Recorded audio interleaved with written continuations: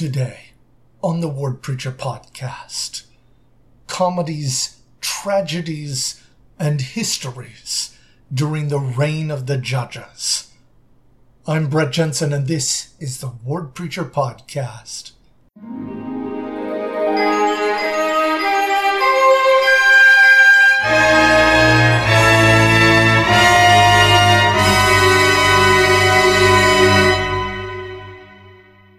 All right, our Come Follow Me curriculum for this coming week will bring us to the book of Judges in the Old Testament.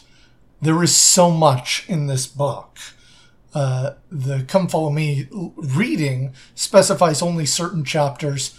You should absolutely read it all. Some of it is stuff you might not expect or understand, but it's absolutely worth studying. We're going to go ahead and dig into some of my favorites in this book, beginning with a man named Ehud. The children of Israel, after the days of Joshua, had fallen into idolatry. They began serving Ashtoreth. It was specifically forbidden them by Moses when they were wandering before they came to Canaan. And so in the process of their wickedness, they fell into bondage to Moab. And it was for a substantial number of years. Let's go ahead and do some reading here in Judges chapter 3, starting in verse 14. So the children of Israel served Eglon, the king of Moab, 18 years. But when the children of Israel cried unto the Lord raised them up a deliverer, Ehud, the son of Gera, a Benjamite, a man left-handed, and by him the children of Israel sent a present unto Eglon, the king of Moab. But Ehud made him a dagger which had 2 edges of a cubit length, and he did gird it under his raiment upon his right thigh. And he brought the present unto Eglon, king of Moab, and Eglon was a very fat man.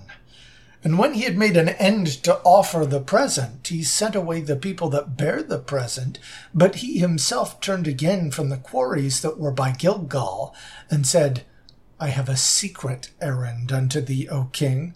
Who said, Keep silence. And all that stood by him went out from him.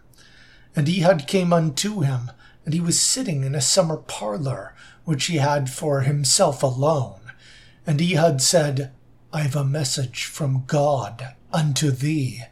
And he arose out of his seat, and Ehud put forth his left hand, and took the dagger from his right thigh, and thrust it into his belly. And the haft also went in after the blade, and the fat closed upon the blade, so that he could not draw the dagger out of his belly, and the dirt came out. Absolutely phenomenal story. I love it. So Ehud is kind of a bold guy. He was kind of on his own there when he decides that the Lord wants him to assassinate the king of Moab. And then, of course, he sneaks away, and the servants are too afraid to interrupt whatever secret business King Eglon might have been doing. And they waited until they were ashamed, the scriptures read. But of course, at that point, it was already too late. Ehud was gone. He called and rallied together an army of Israelites, and they defeated the Moabites and gained their freedom. Courageous man prevails over a fat monarch and saves the kingdom. It's a tale as old as time. Absolutely, just hilarious, just great. Okay.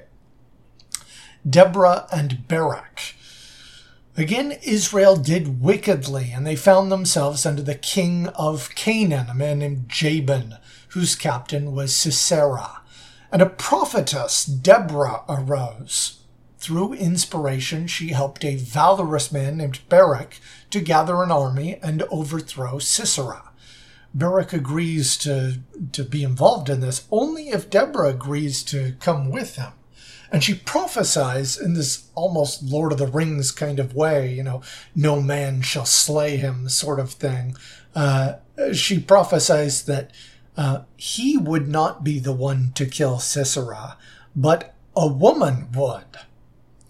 And so Barak agrees to go, and they have a big battle in the which Israel prevails, but Sisera runs away and takes refuge in the tent of Jael, the wife of Heber the Kenite. And here's where we come to our absolutely entertaining reading. This is Judges chapter 4, starting in verse 18. And Jael went out to meet Sisera, and said unto him, Turn in, my lord, turn in to me, fear not. And when he had turned in unto her into the tent, she covered him with a mantle. And he said unto her, Give me, I pray thee, a little water to drink, for I am thirsty. And she opened a bottle of milk, and gave him drink, and covered him. Again he said unto her, Stand in the door of the tent, and it shall be when any man doth come and inquire of thee, and say, Is there any man here? That thou shalt say, No. Then Jael the Heber's wife took a nail of the tent, and took an hammer in her hand, and went softly unto him, and smote the nail into his temples, and fastened it into the ground, for he was fast asleep and weary, so he died. Incredible story. This is absolutely one of my favorites. And you can see it inspired people, if you ever do some reading in the Apocrypha. There are some other stories that they believe are, more made up. But it also, there's a history of a woman who does something similar, tricks someone to come in and gets rid of them. This is a little bit different. This one actually happened, where he thought he was safe. He was not safe. And in the process, they succeed in overthrowing Jabin and again prosper as they serve the Lord. This is important, that we're looking for inspiration from the Lord, and we're not looking to other sources. A reoccurring theme we'll come back to. All right. So, years pass, and Israel is again in bondage, this time in bondage to the Midianites. If we remember, Moses' father-in-law Jethro was the high priest of Midian. These Midianites were prevailing at this point, and they had essentially dominated over Israel. Gideon is called to deliver Israel from bondage. Now, knowing that the people needed God's help and wanting to serve the Lord, he snuck out at night with a group of his friends, some vandals, and they cut down the altar and the grove that are meant to honor Baal. Now, when the people discovered that Gideon was behind it, they demand that his father Joash release him to them so that they can, get him. And Joash, Gideon's father, calls out, Will ye plead for Baal? Will ye save him? And then later, If he be a god, let him plead for himself, because one hath cast down his altar. Well, they seem to agree that Baal should reasonably be able to defend himself if he were upset, and they let Gideon alone. This earned Gideon the nickname Jerubbaal, which means, Let Baal plead. Let him plead for himself. So in several places they'll refer to Gideon as Gideon Jerubbaal. Eventually, there's another place in the scriptures where they call him Jerubbesheth, which was meant to be like something more shameful, because Baal was a shameful thing, and they didn't want to say Baal, so they replaced it. And you'll see that later with one of Saul's sons, who they call in the scriptures Ishbosheth. Anyway, that's for the book of Samuel. Gideon wants to make sure that he's following the Lord. So he asks for a sign. He puts a fleece out and asks the Lord to make the dew of the morning only get the fleece wet and leave the rest of the ground completely dry. And it happens. And then the next day he pleads, asking the Lord not to be angry and to be patient, that this time, just so he can be confident, that the fleece should be dry and the ground all around it soaking wet. And God does this as well. Now, in the past, we've talked about seeking a sign. But this is a little bit different. This is wanting confirmation of God's will. Gideon was very careful to make sure he was doing what the Lord wanted. It wasn't demanding that God prove himself. It was him wanting to be sure he was proving himself to God. And it makes a difference. When we approach God with humility, it makes a difference. He will do greater things. And he demonstrates this. The Lord has Gideon raise this army, and then thousands of men are there, tens of thousands of men. And the Lord says, yeah, that's too many. He wanted them to understand that it was not their battle plan or their strength of arms, the size of their army that was going to save them. He was going to save them. So he tells Gideon, tell everybody who doesn't want to be there, they can go home. And then they're down to about 10,000. They've got half of the people left. And he brings them to the water to observe how they drink. And about 300 men lap water from their hand, and the rest kneel down on their knees. And he says, by those 300 men who lapped water from their hand, will I save Israel. The rest were dismissed. So this band of 300 break in and sneak into the Midianite camp carrying pitchers that cover lamps, and they're carrying trumpets. And this is where we'll have a little reading in Judges chapter 7, starting in verse 19. So Gideon and the 100 men that were with him came outside unto the camp in the beginning of the middle watch, and they had but newly set the watch, and they blew the trumpets and brake the pitchers that were in their hands.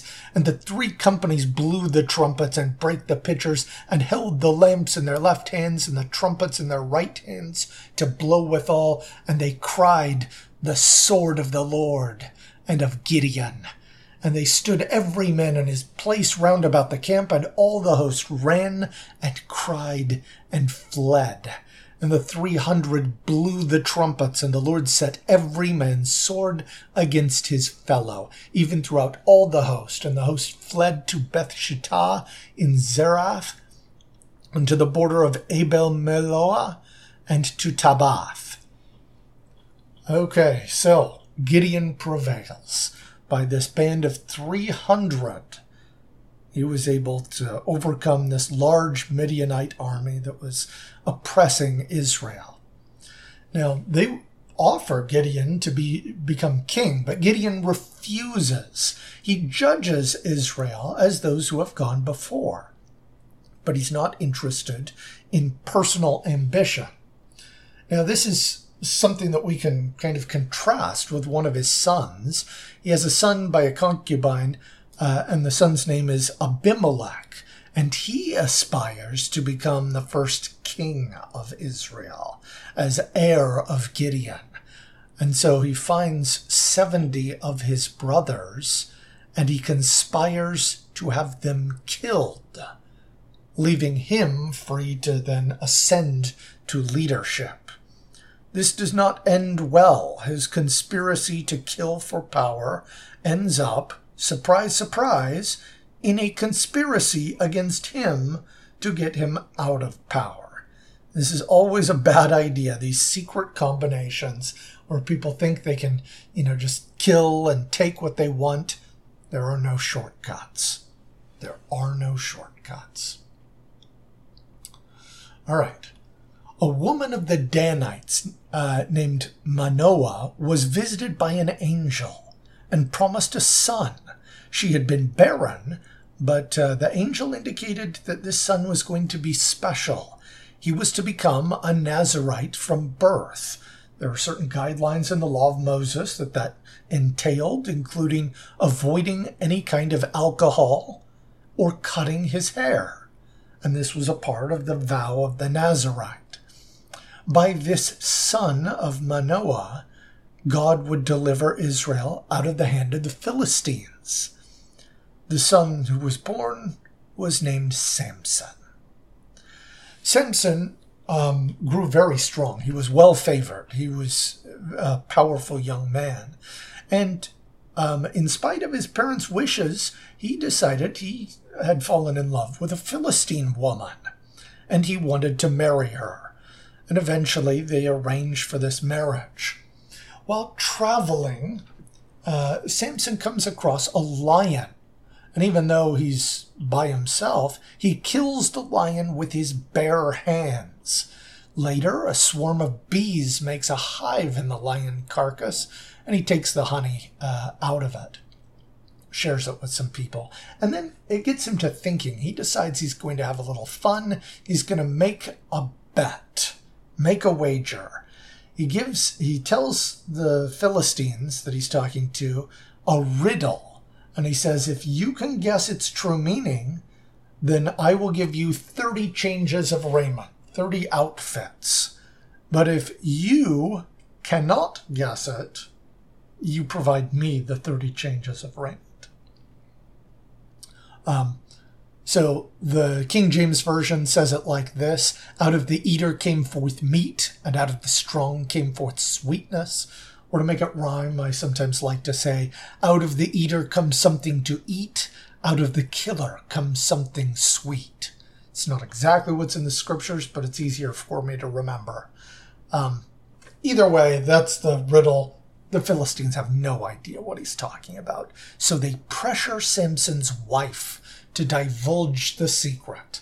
And she weeps and she cries, and eventually she finds out and tells them.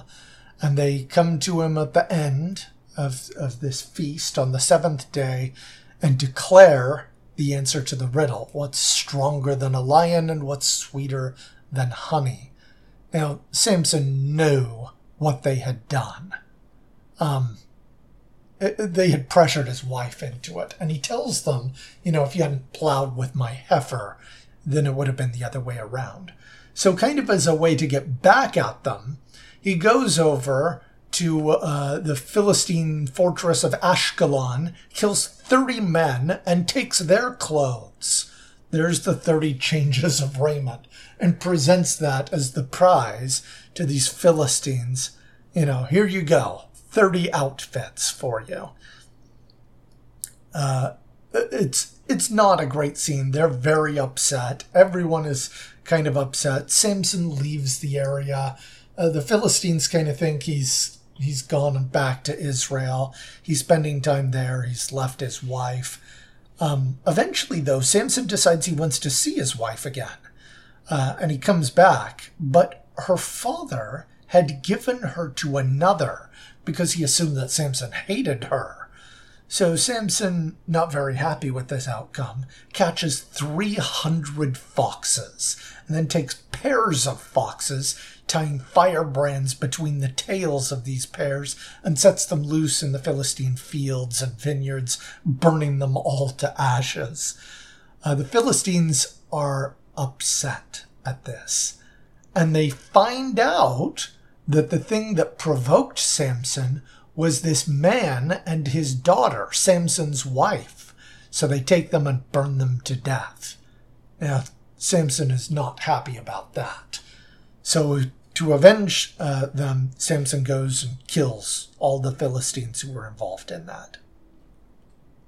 Of course, the most famous story regarding Samson is how he fell in love with a woman in the valley of Sorek, whose name was Delilah.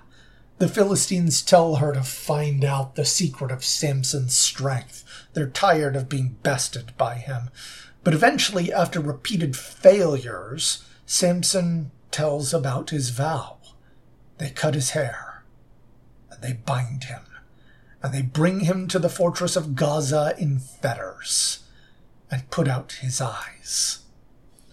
The scriptures note that his hair had begun to grow back by the time that they brought him out to mock and torment him. And he asks one of the people who are there to help him find the pillar of the house so he can lean because he's weary. And when he finds it, he prays to God for one last bit of strength and to let him die with the Philistines. And he brings down the house. He careens into this pillar, brings it down, and it's said that he killed more Philistines in that moment than he did the rest of his life combined. A tragic end for Samson. On the subject of tragedy, let's discuss briefly the tragedy of Gibeah. A Levite comes with one of his concubines from Bethlehem. At the end of the day, instead of staying in Jerusalem, which was at that time not inhabited by Israelites, they go to a city that is inhabited by Israelites, Gibeah, which is inhabited by the tribe of Benjamin. The men of Benjamin are not good. They take this concubine and abuse her, eventually killing her in a brutal manner. The Levite is horrified, and he calls on Israel to bring justice to these wicked men by cutting up the body of this concubine into pieces and delivering it to the various tribes so they can see for themselves how awful the deeds of the tribe of Benjamin had been. The other tribes agree to bring their armies and attack Benjamin. Benjamin fights boldly, but in the end, they killed 25,000 of the tribe of Benjamin and left only about 600 men in the tribe. That's important because God nearly sacrificed one of the tribes of Israel to deal justice to those who should have known better. The humble circumstances in which Benjamin was left that will become important later. In a couple of weeks, we'll talk about how that plays a role. But this is important to understand. No one is free from keeping the commandments. The themes of Judges are consistent. Obedience brings success. Disobedience brings disaster. It's also true that everyone serves someone or something. You could be serving the Midianites or the Moabites or any number of other tribes, but it's always better to serve the Lord than to serve Baal or some other kingdom. Tragedy is inevitable. There are bad things that will happen even to people that don't deserve them. Deliverance requires us turning to the source who can save us. In the end, if we put our faith in God, He truly has power to save us all. We appreciate all the support for the Word Preacher podcast. Next week, we will be looking at Ruth and the first few chapters in 1 Samuel. As I mentioned before, there is a ton of stuff that we did not cover in the book of Judges. It is absolutely worth reading that independently and with your family. And of course, as always, fight on.